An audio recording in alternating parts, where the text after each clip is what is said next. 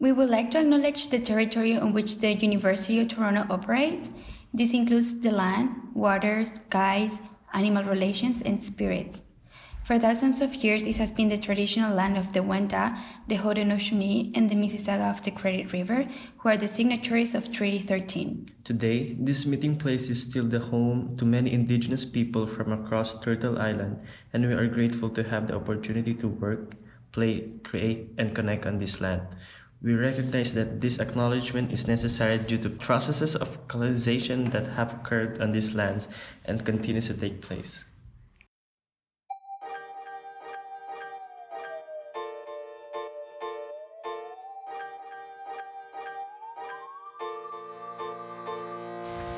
Welcome. In this series, you will be listening to the Sport and Social Development Participant Action Research Project. We are Nat and Maria. Kamusta? Ako nga pala si Nat. Bienvenidos, yo soy Maria. In this series, we will be speaking with newcomer youth, answering the question, what role does sport and physical activity play on the life of a newcomer youth's mental well-being?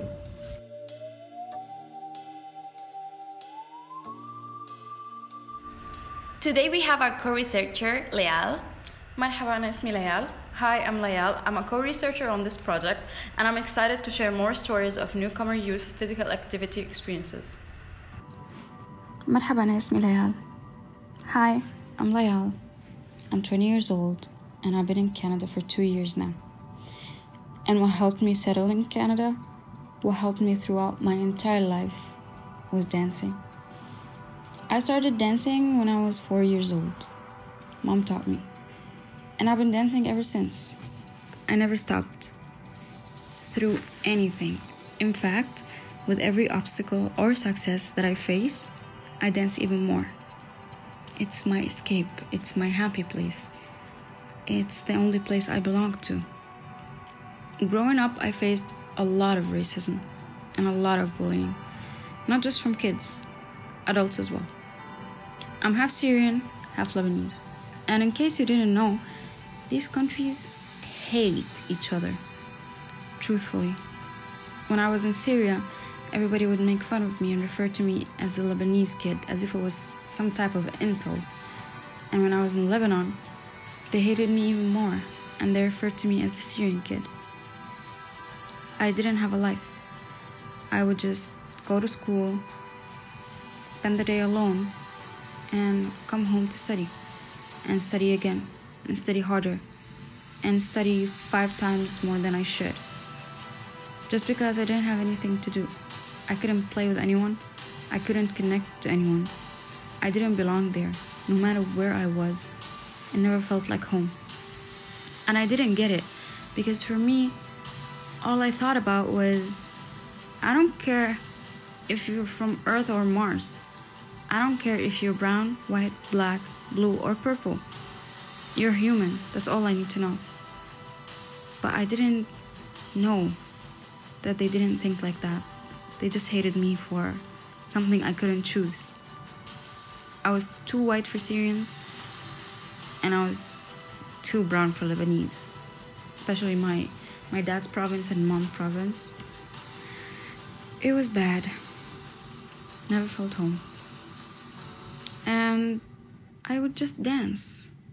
If I'm sad, I'm happy, I'm depressed, I want to say something that I can't tell anyone, I would just dance. And then life happened. Dad got sick. We had to move to Canada. At first, I was excited. I was so excited because for me, it was just a journey, an exciting journey, because I didn't have a life. I would just go from home to school, then back home, and that's it. And then when I was in the right age to work, I just had a job and that's it. It was such a big routine. I couldn't do anything. I had no one. And I thought like, okay, that's something I could do. That's something new. I was always the new girl.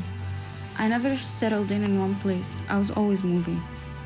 I was always the new girl. I was always the girl who needs to fit in. The girl who needs to introduce herself. So I thought, how bad could this be? I thought it's gonna be better. But I thought wrong. Yeah, I faced a lot of bullying and racism. But it was my culture. It was something I know how to deal with. When I came here, nothing was like me. I just didn't know what I'm doing. What is this? It was so different. After all, I did cross half of the planet to get here. I went to school and I didn't really fit in at first. I just didn't. And then I found out this dance class and I joined. I was so thrilled because yes, I can finally do something I know how to do again. Like everything is different from back home, but this is my thing. No one's better than me at it, or so I thought. And it was so good because yes, I could do this. Like I didn't care who didn't accept me. We're all doing the same thing. We're all dancing, expressing ourselves. And they didn't care who I am. They didn't care I was the new girl. All they cared about was we need to just follow this dance. That's it. And we connected just because that's what we do. That's what we love. And I started going out with them, seeing places, meeting new people, having more opportunities, doing things I couldn't do by myself. And it all happened because we dance. I met another dance group and we started dancing outside of school, and I met even more people and I got my confidence back. When I first came here, my confidence shattered. I was scared. I was lonely. And I didn't know what to do. I didn't know how to deal with it. But then dancing made me feel like I belong. And it made everything so much better. I can call Canada home now. I feel home. I'm not facing that racism anymore, that bullying. Nobody cared where I'm from. They just cared that I danced good, that I'm like them. And if it wasn't for dancing, I wouldn't be as happy, as confident. I just wouldn't be as me. Life was such a boring routine for me. Go to school, come back, have lunch, go to work, come back home, and that's it. I didn't have anyone. Life felt like one big human console. But dancing was my cheat code. I can escape from this game. Everybody's just playing. And every time I had 2 minutes, just 2 minutes of free time, I would dance, and it gave me strength. And life wasn't always easy. Life was never easy. But at least that's something that made me survive.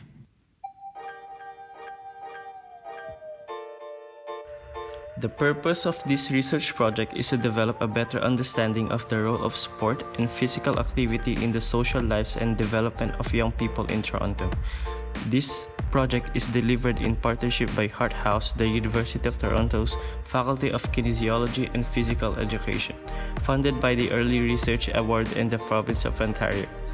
Thank you to Carlis Tasco, Brittany Duan, and the student podcasters Tony Luan, Sabrina Bathwaite, and Micaela Gonzalez at Hart House for all your support and patience. Thank you to the Youth Recreation Community Project at Hart House, and a special thanks to Robin Smith, Simon Darnell, and Madison Danford. Thank you for listening, and check out the next episodes to hear more stories of newcomer youth experiences with sport and physical activity. Boom!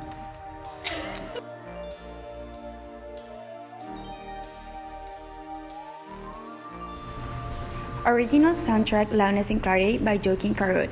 Be sure to check out his SoundCloud link in the show notes.